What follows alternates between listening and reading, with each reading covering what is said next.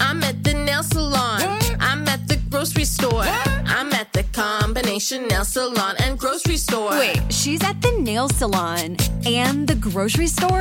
I'm at the combination nail salon and grocery store. Groceries through Instacart, delivered to my door. I don't have to choose between acrylics and the grocery store.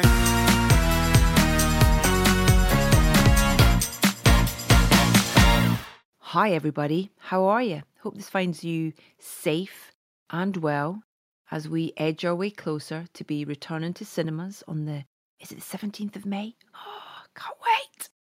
Listen, just a quick personal note to say a massive thank you to everybody that sent me a lovely message off the back of last week's BAFTAs. I had an absolute ball hosting the award show with Dermot O'Leary, who is such a wonderful and fun and generous co-host. So massive thanks to Dermot, and massive thanks to everybody who worked tirelessly against all these unbelievable restrictions with regards to getting that show on air. So huge congratulations and thanks to everybody involved, both behind the scenes and all the nominees, all our citation readers, all the winners, all our brilliant musical performances as well. Thank you so much to everybody for all your work. But on to this week's show. And the great thing that we've been doing over the last couple of weeks is a lot of our guests have been part of this whole, awards campaign. A lot of nominated films and artists talking about their films. And this week is no different because we have two guests for you from a couple of different nominated films. Now, we've cheated a little bit, I have to admit, though, as one of our guests doesn't really talk about music at all. But given that her film, Nomadland, has just won a sack full of BAFTAs and is nominated for 6 Oscars too, we thought we'd cut Chloe Zhao some slack. And to be honest, I loved getting the chance to chat to her and I loved Nomadland. So I just wanted to share the interview with you because I can and I will. So I hope you don't mind. And we're also joined by the wonderful Kevin Macdonald to discuss his new film, The Mauritanian, starring Jodie Foster, Tahara Min, Benedict Cumberbatch. The Mauritanian is based on the 2015 memoir Guantanamo Diary by Mohamedou Ould Slahi, who was held for 14 years without charge in the Guantanamo Bay detention camp. It is an extraordinary film, but plenty more on that shortly. But first, exciting news about how you can experience Jeff Wayne's The War of the Worlds in a way you never imagined. Now, as I've already said, I'm sure like me, you're pining for the day when we can congregate with friends and watch live music, go to the theatre or the cinema. And top of my list is Jeff Wayne's The War of the Worlds, the immersive experience, a brand new award-winning event that combines live action, virtual reality and breathtaking 5D effects to transport you right to the heart of the action. Now, I grew up with The War of the Worlds, so having the opportunity to hear Jeff's work whilst witnessing what it would be like to encounter a 300-foot Martian fighting machine sounds like the perfect night out for me and the family. True story. My father-in-law proudly displays his vinyl copy of Jeff's multi-platinum musical store in the living room. So I'm very excited to get the chance to take him and my son Rudy along to see it. Now, I know everyone is slightly nervous about returning to live events, but the experience is in a COVID-secure venue, all 22,000 square foot of it. And every ticket comes with a COVID booking guarantee, so you can book up to 6 tickets with complete confidence. To find out more and to book tickets now for Jeff Wayne's The War of the Worlds, the immersive experience, head to thewaroftheworldsimmersive.com. That's thewaroftheworldsimmersive.com. And you can save up to £10 using the code SOUND at checkout. And so, to our first guest, Kevin Macdonald, who returns to soundtracking and who asked relative newcomer Tom Hodge to take on the tricky task of scoring The Mauritanian. And we'll begin with his cue, Mohamedou's theme.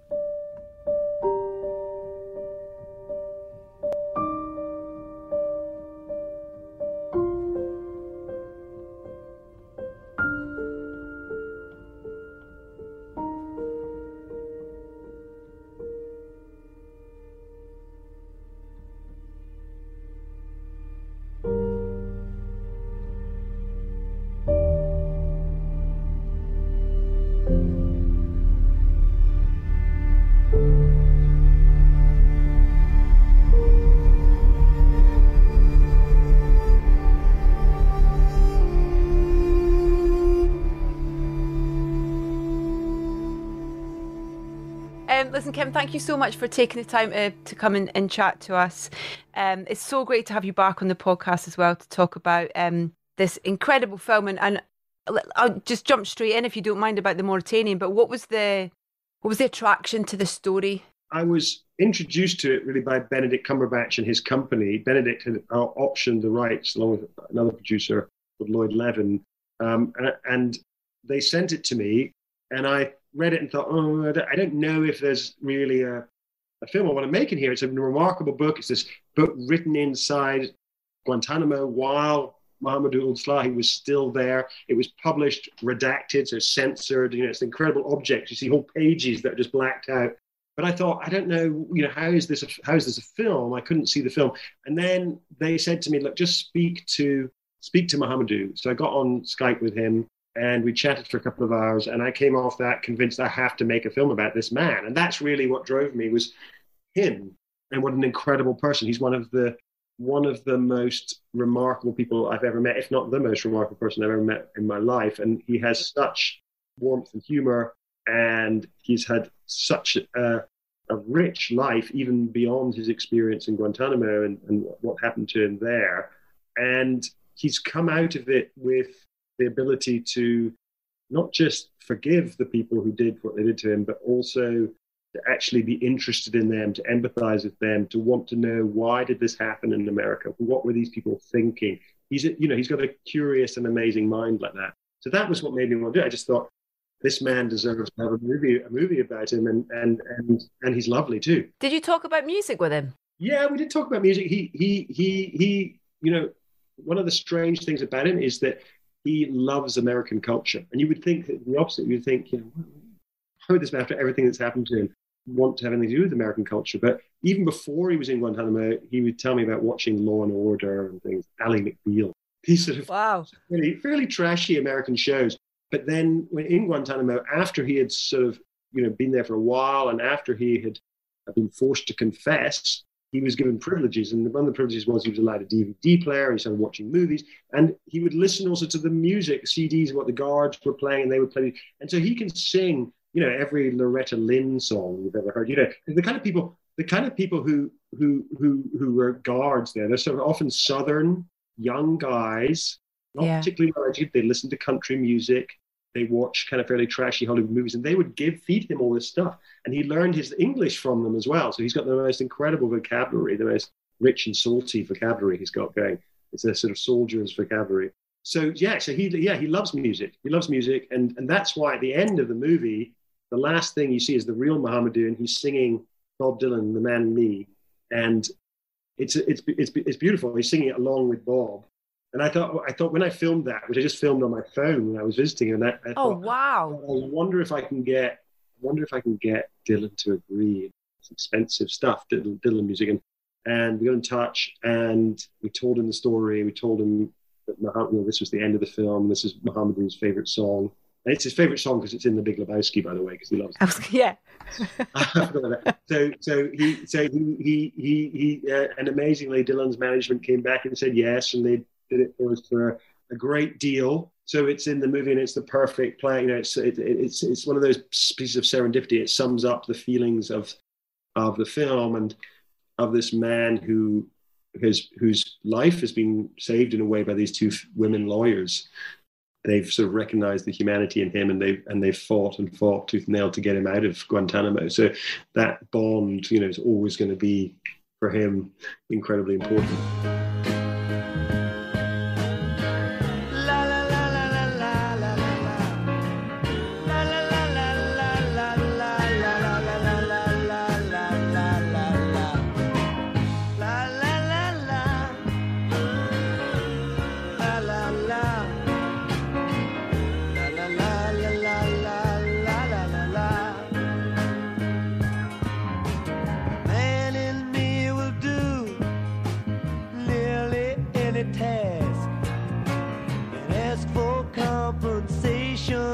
There's a little he would ask.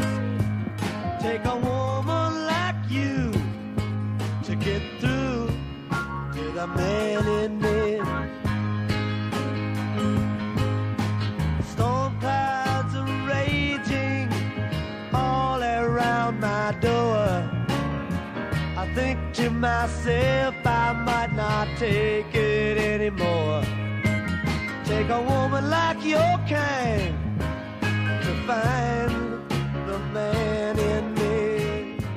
That's really interesting, isn't it? That a song that he resonated with or remembers from his time incarcerated has had this full circle, and not really knowing at the time when I guess the song, you know, kind of when he was having a connection with it, that it would tell his story in a way as well. That's an incredible journey for. It is incredible. It's funny, isn't it, how these things that, you know, the luck of that, in a way, that I was there, that I was filming him because he was talking about bits of research I needed, and then he said, "Oh, I have to play you this song."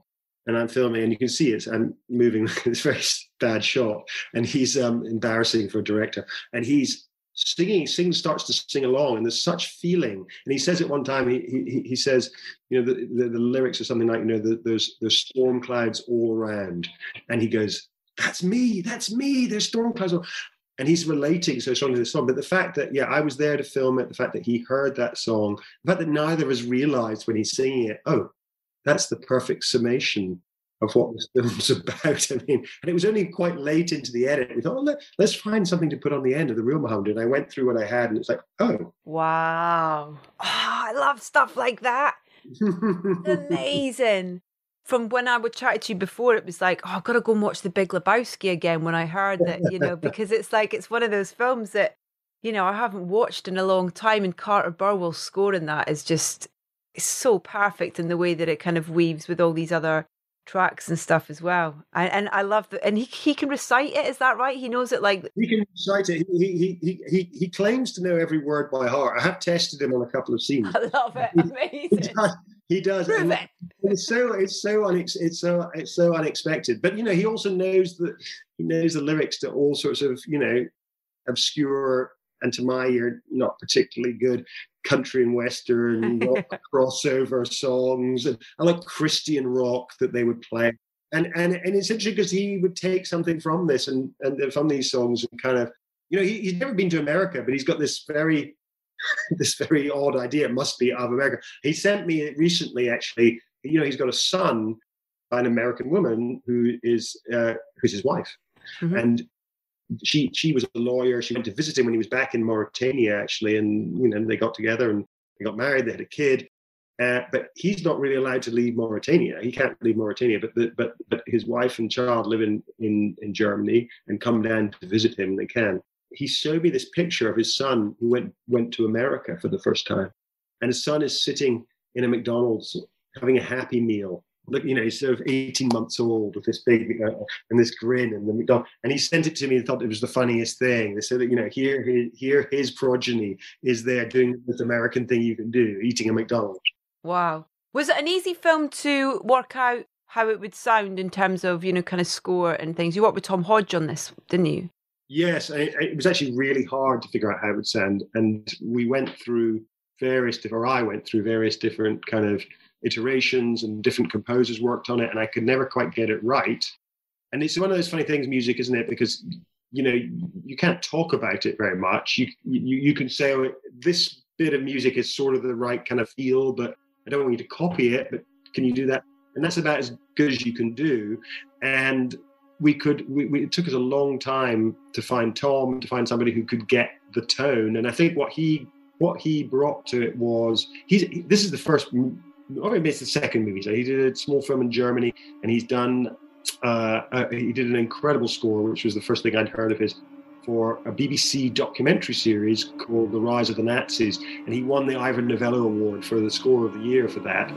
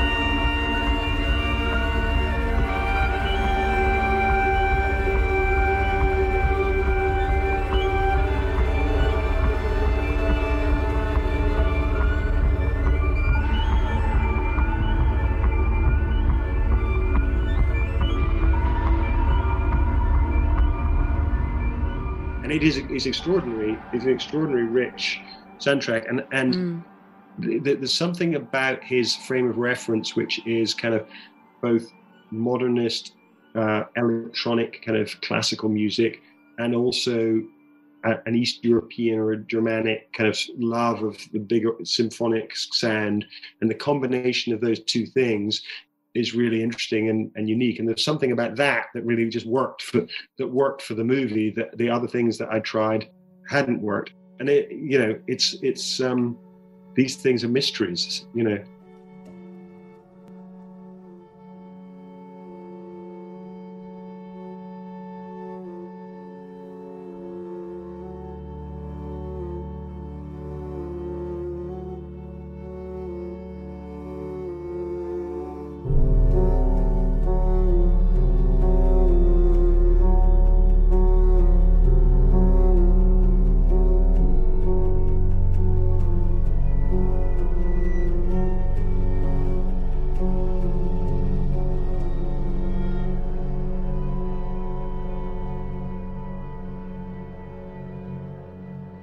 It's a physical, emotional thing, isn't it? Reaction to it. Yeah, and I think also with a film like this, the last thing you want is a score which is leading you emotionally, but you want to support the emotion, and that's a hard line to find. You don't want this to be sentimental.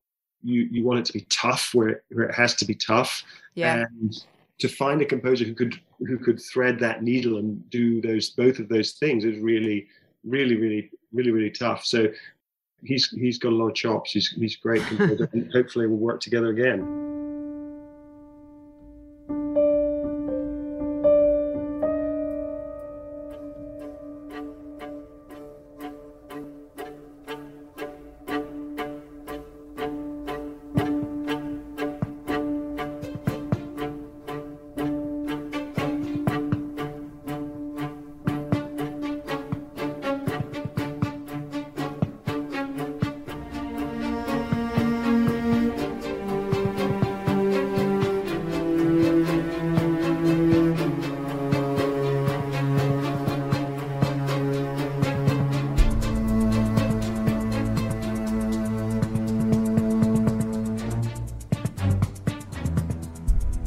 Well, he I mean, I don't know that much about him, but I kind of went and listened to some of his stuff. And he seems like a real maverick as well in terms of his approach to things, and also his his collaborations as well is kind of he seems like a real collaborator from the work that he's already done, which is kind absolutely. Yeah, no, he is. He's worked with all sorts of people in Germany and here, and he sort of skated on in that sort of this sort of strange fringe of kind of classical meets electronica, which I'm sure doesn't have a huge audience, but it's a unique feel, and he's able to bring emotion to electronica, which not everyone can. Yeah, he's got a really fine ear for a melody, and there's a couple of really lovely melodies in this film. And I always think, especially something that's a kind of epic story of somebody's life over a long period, that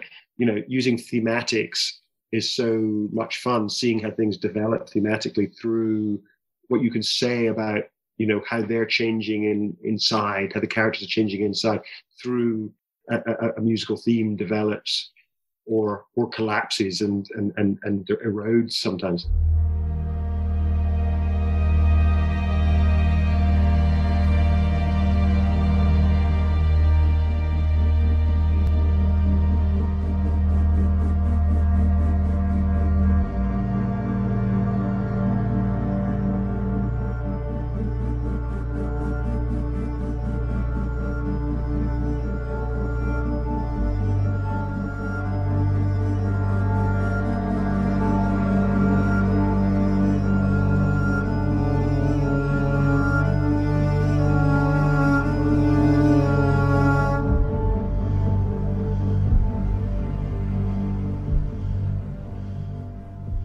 Well, there's almost, because I can absolutely see how trying to sort of pin down a score for the film, because there's quite different elements to the story, in terms of as we go through it. We start obviously, in Mauritania with Mohamedou in that kind of environment, and then we're taking on this journey with him as he's kind of incarcerated. But then that whole scene and section of the torturing is just it's an extraordinary piece of filmmaking in terms of how physical it affects you when you watch it. It's terrifying. I think you've done such an amazing job with that. Glad you like to be terrified. I love the terror bit.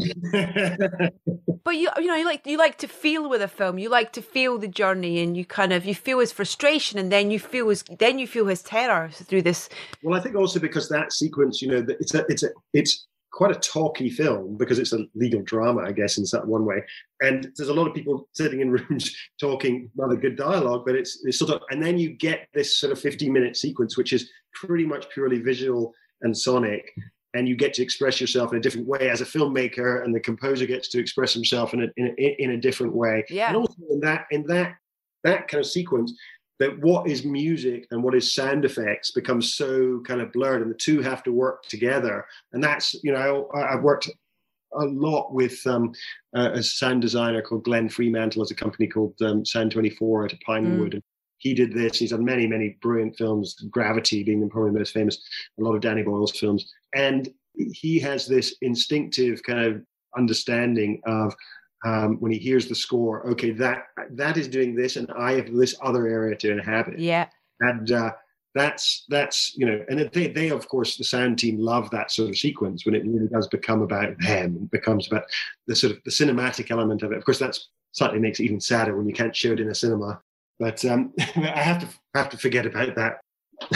I think but what was really kind of nice though about with that in mind about the that short window was that I went to an Everyman cinema. I love the Everyman chain. I think they're brilliant. They do some great stuff. And what they were doing was which was brilliant was it's that thing where it's almost allowing us to celebrate films that not we've forgotten about, but that we really enjoyed and that we maybe didn't get the chance to see at the cinema. So I almost kind of think, and I hope that a lot of the cinemas, when we get to that point, will kind of look back on this time and allow those films to have an opportunity to be seen in a cinema. That would be amazing, wouldn't it? Because I think that's it's those moments in films which are the non-verbal moments.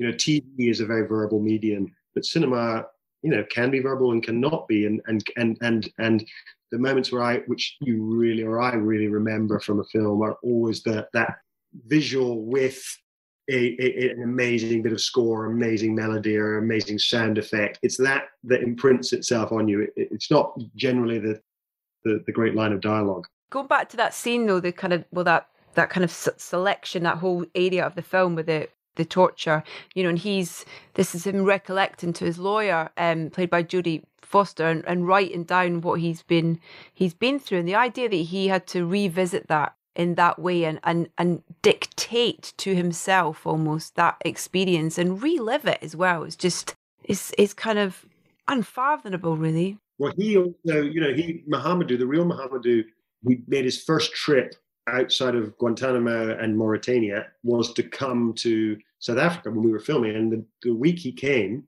first of all, he was like a kid in a candy store just being in Cape Town, which is a lovely, beautiful place and amazing restaurants and beautiful landscape and everything. And if you've just been in Guantanamo in a cell and then in the desert in Mauritania, it's just extraordinary. So he just loved it. It was a great holiday for him, and it was so much fun seeing him enjoy himself.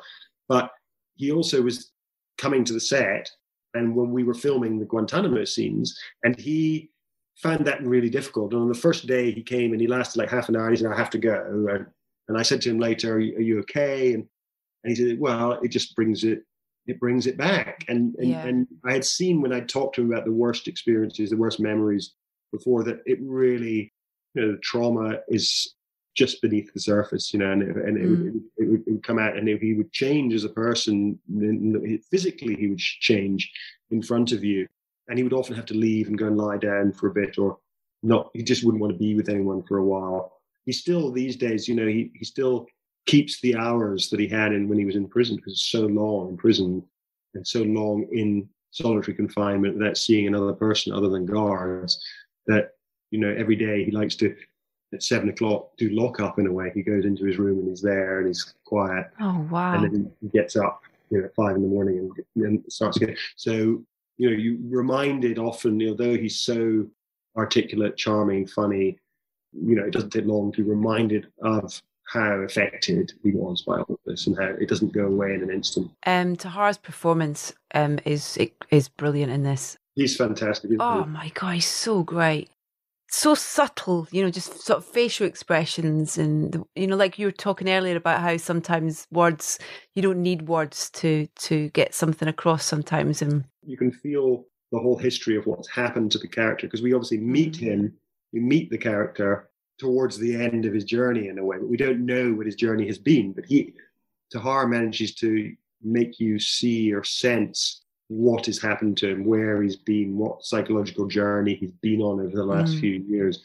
It sort of made real. And one of the incredible things about making the film was that Tahar was meant to do all of his stuff in order so that he could, much easier for an actor obviously to do that.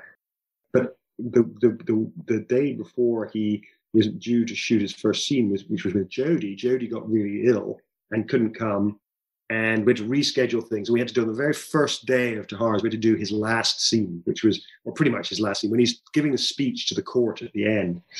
And I was so annoyed about this, of course, but there was nothing we could do about it. So we had to do this scene. And Tahar delivered this scene with which is right at the very end of his whole journey, everything he's been through. He delivered it with such nuance and such kind of emotion, withheld emotion, that myself and the DP Alvin Cookler and I we were practically in tears after his first couple of takes. It was so incredibly raw and touching. And I think also maybe some of his nerves about, oh my God, it's my first day, played into the sort of the nerves he has giving this speech. It's the first time he's been in court. He's able to actually tell his story in a legal context, and so the nerves were very, very appropriate. I blooming love watching Jodie Foster on screen as well. I just wish she would do more. Yes, I know. I mean, I felt so incredibly excited. You can't believe when she said yes to this. We sent her the script thinking it's one of those, we'll send it to Jodie Foster first. She'll say no in a week, and then we'll go to somebody else, who's a realistic option.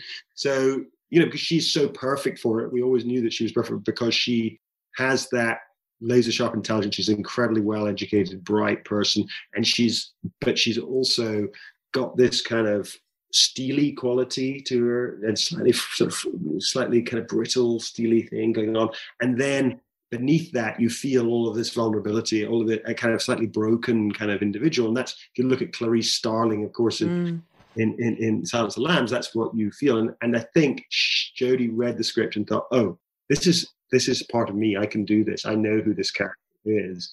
Could almost be Clarice, like aged, couldn't it? It could be. You're the first person to say that, but I think that's what I feel. I feel like it's the sort of extension of the same character. There's the same hurt inside her, the same, desire not to open yourself up to any more hurt, to be vulnerable to anyone, until you appear abrasive on the outside. And I think that's central to who Jodie's character is. I mean, Jodie is the only actor I've ever worked with who's encouraged me to take out loads of her lines and her scenes, because she kept saying, no, I don't need that. The audience, the way I'm going to do this, the audience are going to know who this person is.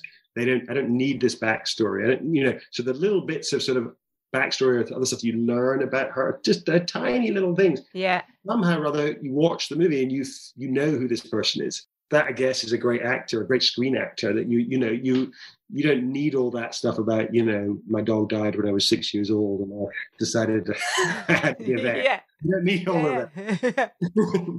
One thing I want to touch before we run out of time was just on a kind of career thing, is whether when you're thinking about the music for a film, is it a different approach thinking about a feature film to thinking about a documentary and how it's scored? Or do you have the same conversations? I think I have the same conversation. I think with documentaries, it's, music can either be really big and at the front, or it has to sit beneath, very much beneath real people talking. And that's very hard to score. It's very hard to sort of put much at all underneath. I find underneath, people in a real verite scene or in talking heads or whatever. But then when you go to the musical scenes, you can play them, boom, and it really is just about about the music. But one of the inspirations for doing this film was a musical one, because I actually I became friendly a few years ago with Baba Mal, the great Senegalese singer, writer, and I went with him and made a little documentary in his hometown, where he has a little festival every year for West African musicians. Oh, wow. And his hometown is called Podor, and it's on the other side of it's on the river Senegal, which separates Mauritania from Senegal. And I met some Mauritanians, and it turned out that Mohamedou's birthplace was about 3 miles from where I was, where I actually went several times. And I started to listen with Baba Mal to Mauritanian music, and he was the one who suggested the band who play at the beginning in the wedding. That's a friends of his, Mauritania, Noura Mint Simali. And originally, actually, Baba and I talked about him doing some of the score. But when I started playing around with using more sort of, ethnic African kind of things in the body of the film, it didn't feel right. It felt like we wanted that at the beginning and the end. So we've got Mauritanian music at the beginning of the movie and at the end of the movie when he's in Mauritania and when he returns. And the rest of it is, I guess more neutral score. It felt like it was begging you in the wrong way somehow, having constantly be reminded of his ethnicity. It maybe made it less universal. The music in that whole opening kind of sequence, setting up his family and how loved they all are and how they are with each other, is beautiful. That music's amazing in that. It's so incredible. It is incredible. That's traditional Mauritanian music. You should get some. Look up Noura's music on YouTube. There's some really lovely tracks there.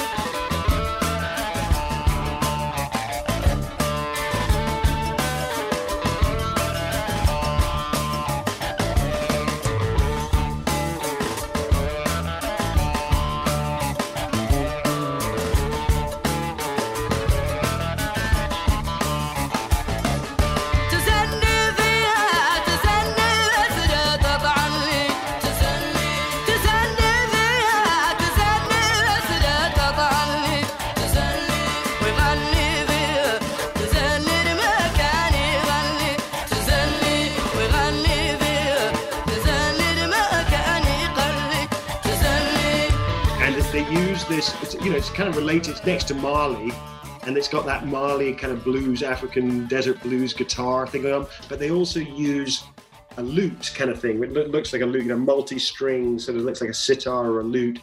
It's got these sort of flourishes. So you've got electric guitar, often quite driving electric guitar, with a kind of lutey, kind of delicate sort of thing. It's an instrument actually that Noura plays, and it's only allowed to be played by women. In their culture, men cannot play this instrument; they're not allowed to. I love that. And then the melodies are these kind of extraordinary Arabic, African kind of big, powerful voices singing. It's really kind of an interesting, undiscovered world music genre. But it's that combination, isn't it, of the instrumentation, but also the voice and how the voice is used with, and the power that gives it, and the richness it gives it, and the personality that it gives it as well. I think it's just yes, absolutely. But also, they used to, they don't have that big a recording industry, so it's all about live. And so everybody's, and Noura turned up. I said, "Do you have microphones of your own?" He said, "Yeah." She turned up with a radio mic, which the sound man said to me cost $25. And this was her main microphone that she used for all of her gigs that she did in Mauritania. But the power of her voice was such that, it doesn't matter. It comes through. Yeah. I need to go and have a look at Return to Podor. I've not watched that yet. Look forward to that. No, it's not actually been released. Is it not? No, but funnily enough, I've just sent it to somebody at the BBC, hoping that they might put it on BBC4. There was a little contractual issue. It didn't get actually Okay. released, but it played at one festival a couple of years ago, and then it's sort of been. But it's a nice little film. Certainly takes you to a different place. Yeah, amazing. That's what we need right now. Transportative, isn't it? Just like, Transportative experiences yeah. for sure. Listen, it's so great to chat to you. I'm excited to see what's next as well, which I know you've just finished. Well, you've just finished editing, but I imagine you've got like 3 other things on the go or in the pipeline as well at the I've got minute. a few other things on the go, but really, I just want to lie down now. Okay. Go and lie down, Kevin. It's lovely to chat to you. Thanks Lovely so to much chat for your to you. time. Yeah, take care. I hope to see you in person soon. Thanks Yeah, so that'd be really much. nice. Thanks very, very much. See you Take soon. care, lovely. Bye.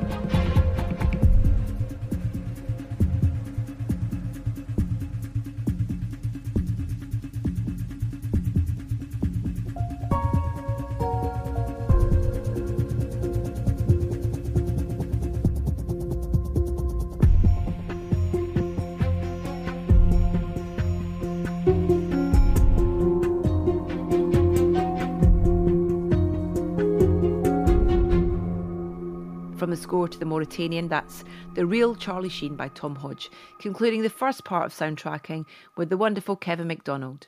Next, an interview I did with Chloe Zhao, which isn't really about music at all, but rather a more general conversation about her wonderful film Nomadland. But given its success at last week's BAFTAs, at which she won Best Director and at Best Film, we wanted to share it with you anyway. I hope you don't mind. Now, before we hear Chloe, here's the Nomadland mix of Drifting Away I Go by Cat Clifford. It's been many years since I started out for that goal. Finding bits and pieces, all worth their reach, I've carried on. When somewhere in the line I followed my eyes and went alone, ended up here with a vehicle wheel gripping the stone.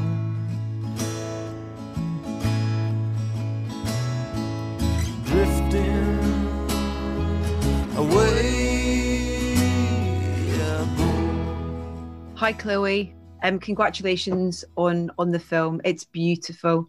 I guess I'd be really interested to find out the journey that where you started out in terms of the story that you set out to tell, and if the story you ended up telling was the same thing.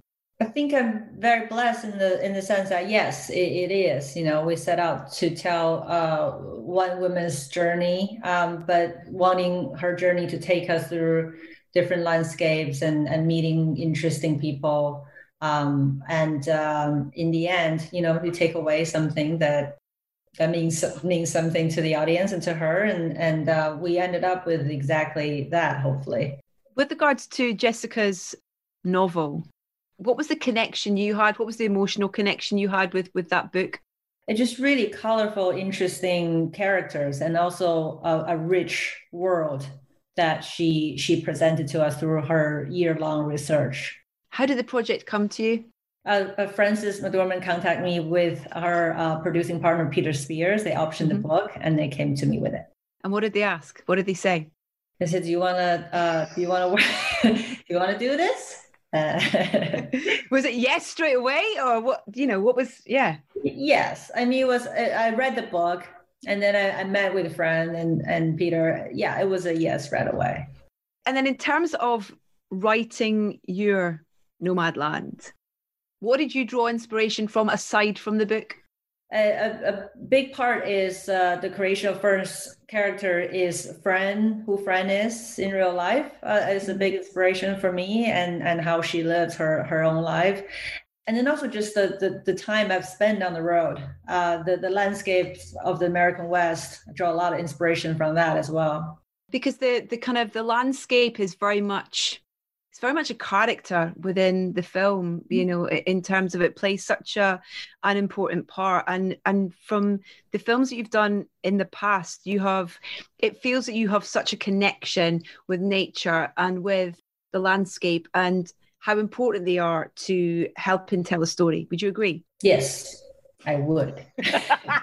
What is it? But what is it that you find in landscapes that what do they offer you? What do they give you as a creative and as a filmmaker? What do they? Yeah.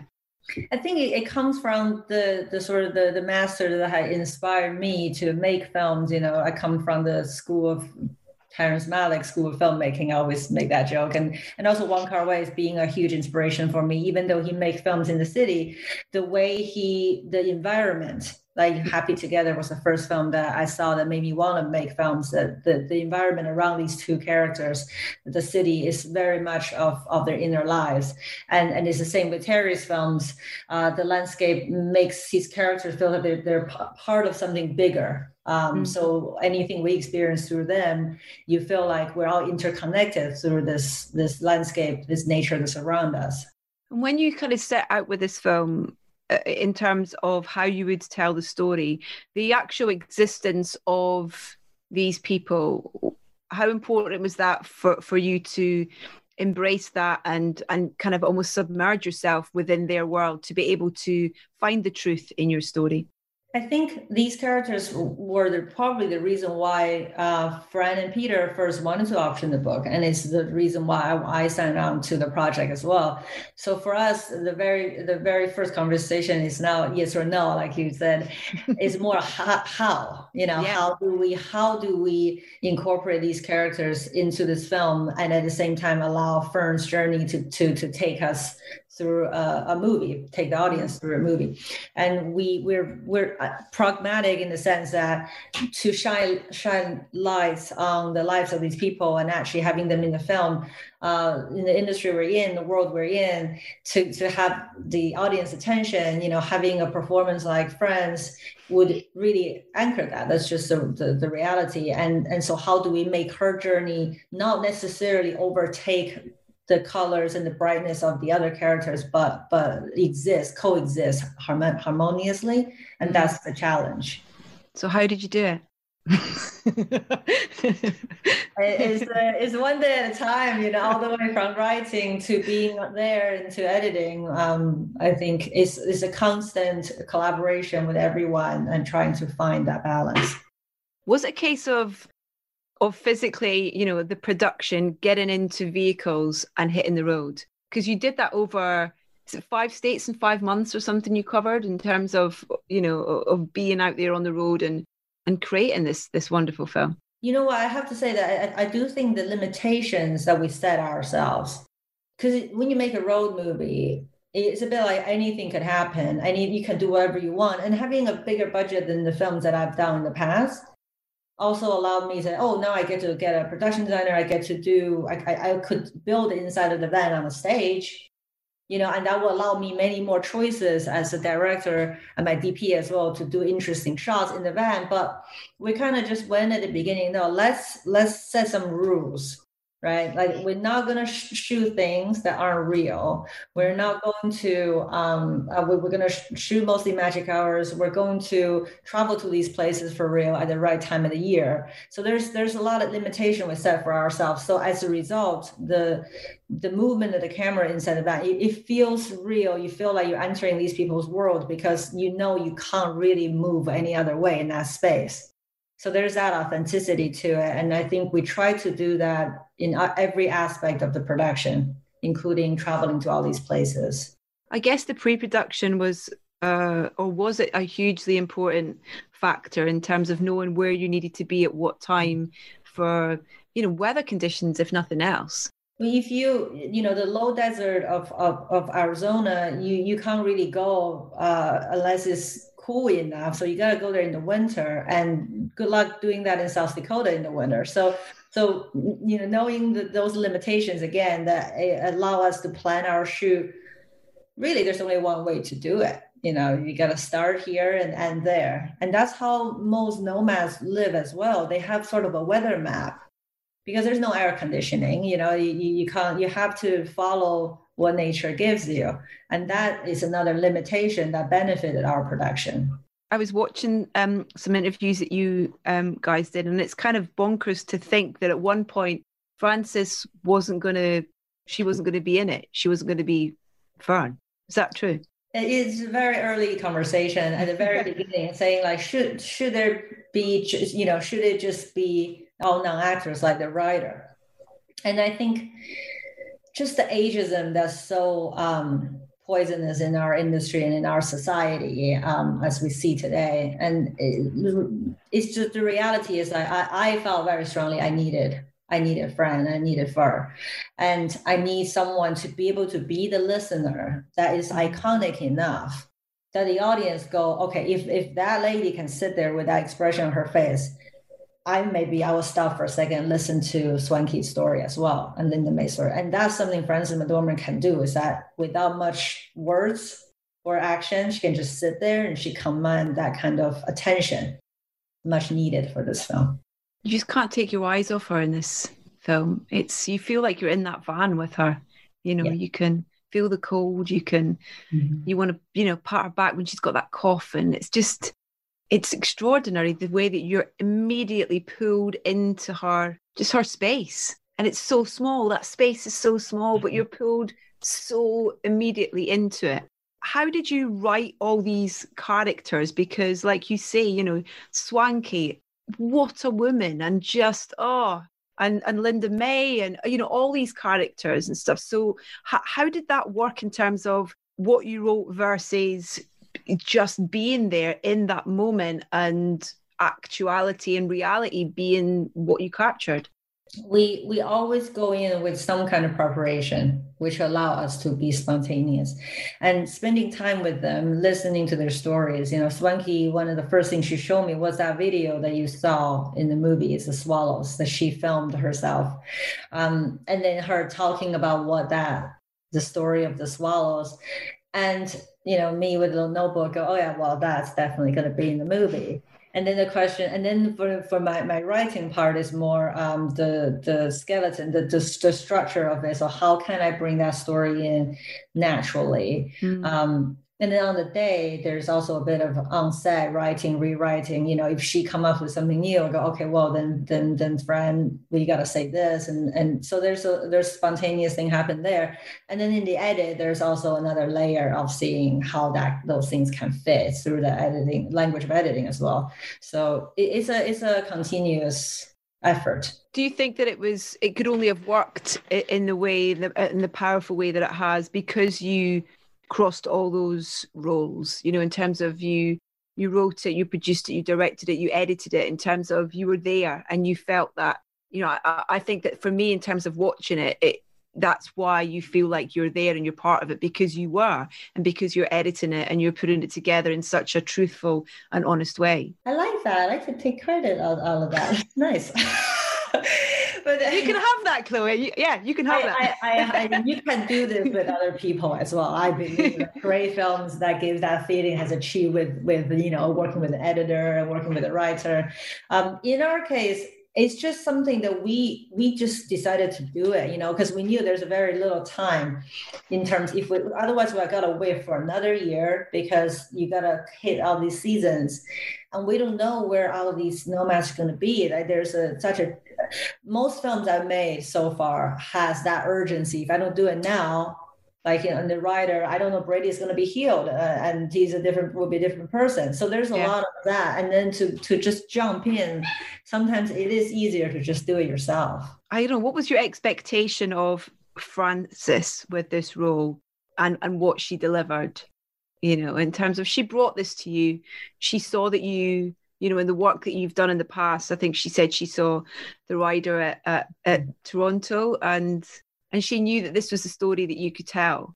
But in terms of you with her, in terms of what your expectation was of her with what she'd bring with Fern, what was the reality of that? Well, all my expectations and some, I think a part of it is also like, are you able to be there, be with these people, and also like have to restrain everything you're so good at. And sometimes those situations will make her have to actively go against everything that she built her careers on. And can you have the capacity to do that for 4 or 5 months? It can't be easy. I can't imagine. But she did it, and she did it, and she also brought a sense of humor and a sense of a personality to the firm that I didn't even completely. I wanted it, but I didn't know if it's going to work. But she brought out of that as well, on top of being a docent. We've been using that word for the other characters. Yeah. So yeah, all my expectations and some. I love the kind of almost childlike quality that Fern has. Even when she's walking through the kind of Amazon plant, and the way she kind of like, she's being cheeky and she kind of sort of taps someone, or she, it's kind of wonderful. And she just constantly surprises you almost as a person, and you kind of, you root for her from the start kind of thing. And you almost kind of feel like, you don't know what choice she's going to make. And that's so clever in the way that you've managed to do that. You're kept guessing. What attracted me to Fran a lot, like how she is in real life. I can watch her getting groceries, which I have seen many times. I can watch her getting groceries, just watch that for 2 hours. It's just, there is I compare her to Buster Keaton a lot. I always say there's that quality. You don't have to say much, just her body language, the way she looked over at you. It just, isn't so alive. And that, I think, is important for the character, because this subject matter is heavy, and there's a tendency to always go to a sort of a heavy and melancholy place, and she kind of snaps us out of it by her, her own essence. I love them. You talking about there's kind of two different types of people. There's kind of true nomads and kind of forced nomads. Well, yeah, can you explain what you mean by that? Because it's a really interesting kind of idea, and it's almost kind of the journey she's on to work out which one she is really. People, some people belongs to the road, and they belong to a lifestyle that doesn't really, they're a river than a lake, some people are like that. They're nomadic tribes instead of rice farmers. That's just different people, And I think, and then there's others who needs to be on the road because the mainstream society has tossed them aside. So they have to figure out another way to live, and until they can come back to a level of comfort again. And I think Fern, I like to think, and I think Fern probably agreed, we wanted to create a character who is a nomad at heart. And there's nothing romantic about it, and most of her life, she's lived one way and she lived happily. And then when she lost everything, it might just be a tragedy, but she had a chance in a year to rediscover herself, to get to know herself more. Aside of her, she probably has forgotten since her young years. And then she decided to choose the road for the next how many years that she's on this planet. And I think it doesn't mean it's easy. It's not going to be easy, but that's where her heart belongs. What was the biggest challenge for you whilst you were shooting the film? Just try to keep up, Recently, someone sent me a video of that I took, actually, of us pulling out of a parking lot as a caravan. And I just remember thinking, because you get up from another motel, another gas station, and you just get in the van and you go, and you leave behind all these people that you become so connected to. And you do this every week, and it's emotionally exhausting. Yeah, I love that was almost the kind of the emotional baggage that you have to leave behind. And you feel that when these vans are all pulling out of these, these parks as people and stuff. And I guess as well, there had to be a sense of respect for these people and their life and their world as well. And that might, was that kind of delicate thing to kind of navigate as well.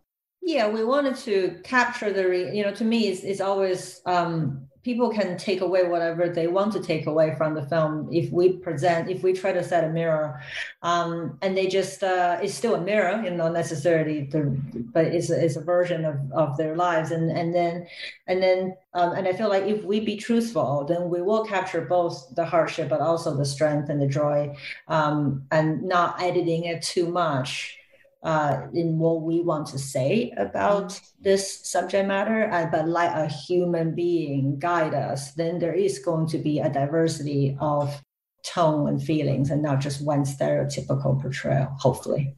Yeah, and that's a really brilliant thing about the film, I think, as well. You talk about the idea of and is this what you hope people will take away from it, is the fact that it turns a mirror? I hope people can. I always do feel that way with my other films as well, with non-professional actors. I hope that they don't walk away thinking these people are a poster child for issue. I hope that they go, oh, they also feel lost, and then they also get excited at the twilight of their lives about going to kayak. They want to build a home, and it's these human, and they have to go poop in a bucket. They had to learn how to do that. and friendship, and love. Like these are things that unite us, and then the things that are dividing us, and the political message or the social stuff. That stuff is on the peripheral. It's there just by pointing the camera already. Yeah, it's very important that we don't hammer that even more. How fine is the line between Frances and Fern? I think you have to ask her. I think I can't tell that. I mean, for me, it's very hard because I've stared at her, especially in the edit. And then I see a friend. I don't even know who I know anymore. Like, is it Fern or is it friend? There's definitely differences. Obviously she's portraying a character, but I like to selfishly think there's a lot in common. Well, I like the notion that she kind of left home at 17, and kind of went on this journey as a woman. And, and I love the idea of her talking about, building on some of her previous characters and those performances to give to Fern in a way. Well, she also talked about the what if game. What if she didn't become an actress? What if, we always say she could end up in Empire and this could be her life. I love that. I felt so envious of her. I did. I really did. I love the kind of, I think there's such a positivity to take away from the film in terms of the human spirit. Mm-hmm. I think the strength that you put on that is just, it's absolutely beautiful. Do you mind if we talk a little bit about the music in the film as well? Because the film is so kind of seeded in the world around us and kind of interfering with that in a way by bringing in score and things like that. Was that a really delicate thing to try and navigate and work out how you would do it? The filmmakers that I really love that I mentioned earlier have always worked with pre-existing scores before. Classical music or popular music. So I wanted to go that direction, and then I wanted to. I didn't want music to come in upset the delicate balance we're trying to have. So I literally Googled beautiful classical music inspired by nature. Amazing. I'm not kidding.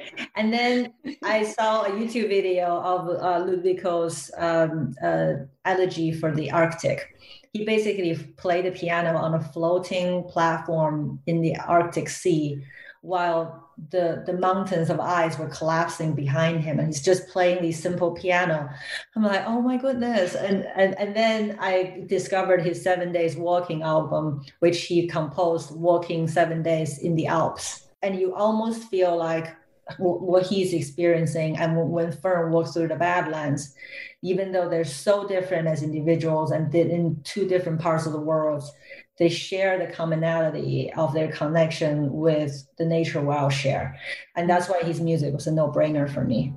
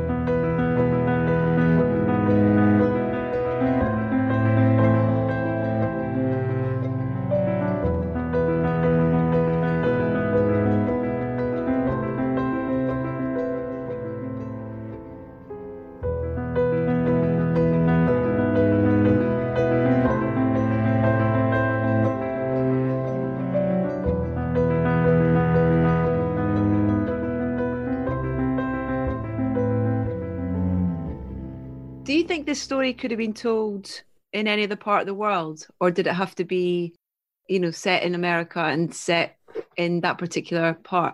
I think the themes of the story, the spirit of the story, for sure, any part of the world, any walk of life, when you lose something, when you lose everything that defines who you are, can you find yourself again? That story kind of. The American road itself and certain landscapes and certain people and specific culture that you encounter, the pioneer culture of the American West, that there's also something quintessential American about it, which I also love. It's a combination of both. I want to know where she is now. Her? Yeah. Probably somewhere, I don't know, somewhere in Montana. I don't know. She's probably like, too much is happening. I'm going to go away somewhere in the middle of nowhere. Oh, I miss her.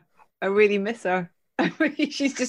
She's made such an impression on me. I really, really miss her. And your film, I think, is absolutely beautiful. Thank you so much for your time, Chloe. It's really great to chat to you about it.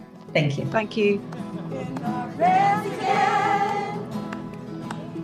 Just can't wait to get in our beds again. The life we love is in the desert with our friends, and we can't wait to get in our bands again. In our bands again.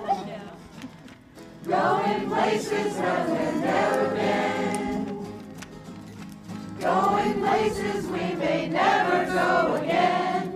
And we can't wait to get in our bands again. Rubber tramps again. Like a band of gypsies, we go down to Portside. We'll see Bob again. We'll share our tales at campfires in the nighttime. Warm fire time. In our bands again. Just can't wait to burn up that band again. It marks the end of our stay here in Quartzsite Town. But next year we'll be coming back again.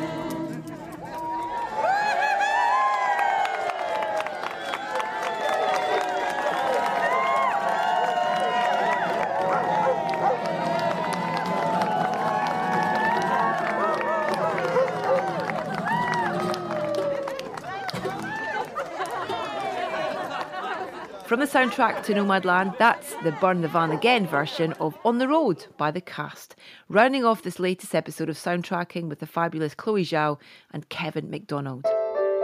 My huge thanks to Chloe and Kevin for taking the time to talk to us. Now, The Mauritanian is available to stream on Amazon Prime.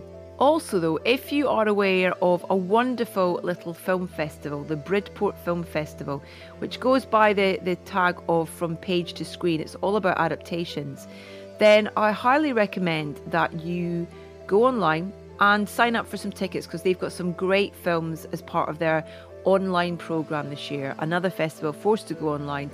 But one of the things that they do have is a screening of The Mauritanian, which I was lucky enough to host a Q&A with Kevin and Mohamedou directly after. And that takes place on the 22nd of April. So if you fancy checking that out, then head to From Page to Screen Festival, Bridport Film Festival, to find out details and get some tickets.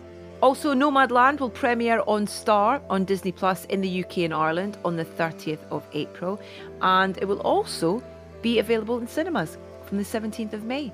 And I was very, very lucky that in that, do you remember that little window of opportunity that we had to go to the cinema? It was about 2 weeks, wasn't it? Nomadland was one of the films I was lucky enough to see. And that is months ago. So I'm definitely going to go back and see it again. Next up, very excited because we continue our celebration of nominated films and artists with the fabulous Emerald Fennell and Carey Mulligan talking about their BAFTA-winning, Oscar-nominated Promising Young Woman. They are brilliant, the film is brilliant, and I can't wait to share our conversation with you.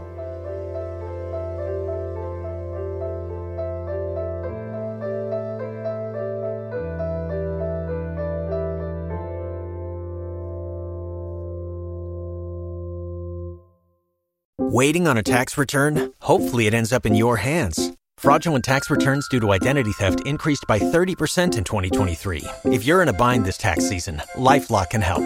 Our U.S.-based restoration specialists are experts dedicated to helping solve your identity theft issues. And all LifeLock plans are backed by the $1 Million Protection Package. So we'll reimburse you up to the limits of your plan if you lose money due to identity theft.